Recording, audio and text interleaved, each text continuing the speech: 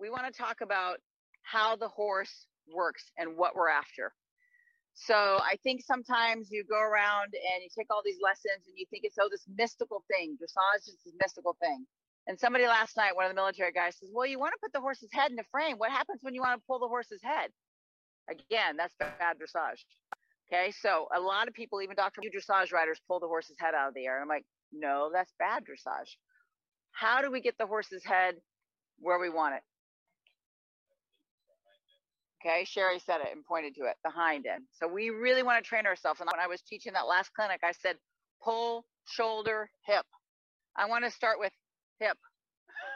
That should be our number one. Rear wheel drive, hip, shoulder, and we're not going to talk about the pull. So it's a mechanical event, okay? So I want you to think about, this is a gear.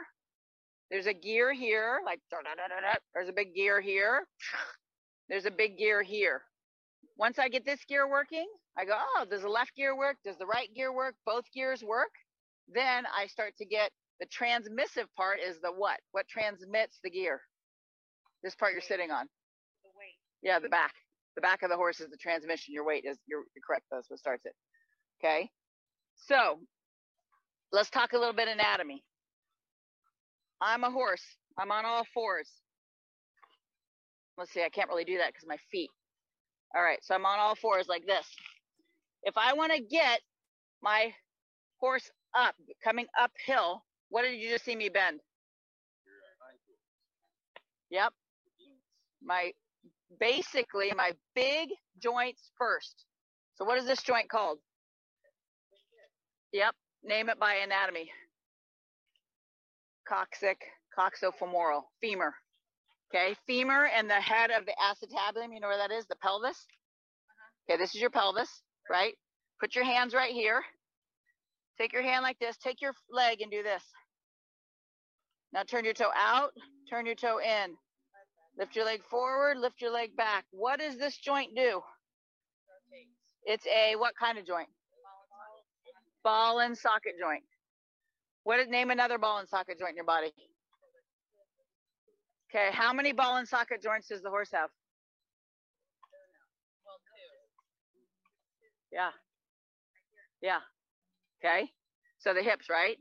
All right. So this is the ball and socket, the coxofemoral joint. My knee is a what? Hinge joint. So what's the knee on the horse called? Stifle. Okay.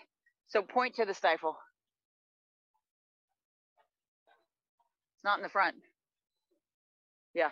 Here's the patella right here. Huh. You can actually feel the kneecap right here. Oh, I didn't know that. Yeah, they have a patella. Huh. Okay. Okay, so check that out. Hip, ball and socket, knee. What's this?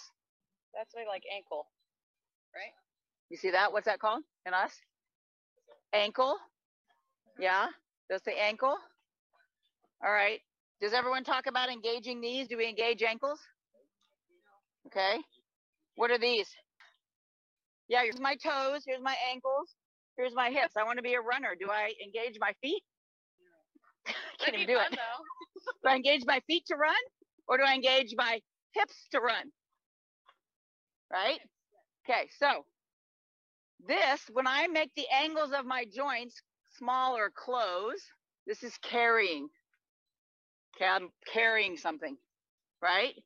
This is pushing, right? This has to match this. If I'm just doing this, I'm going and I'm running, okay? If I'm just doing this and going nowhere, I'm not going anywhere. So the horse has to carry you forward in space, carry the plumb line forward. How do we do that? Engagement. How do we get engagement? Yep, and what exercise is one of the most basic exercises that'll do it? Yep. Okay, because the turn on the forehand is doing what? Straight line. One side at a time, right? Good. Whoa. You're listening to the RT Podcast, the riding conversations nobody's having.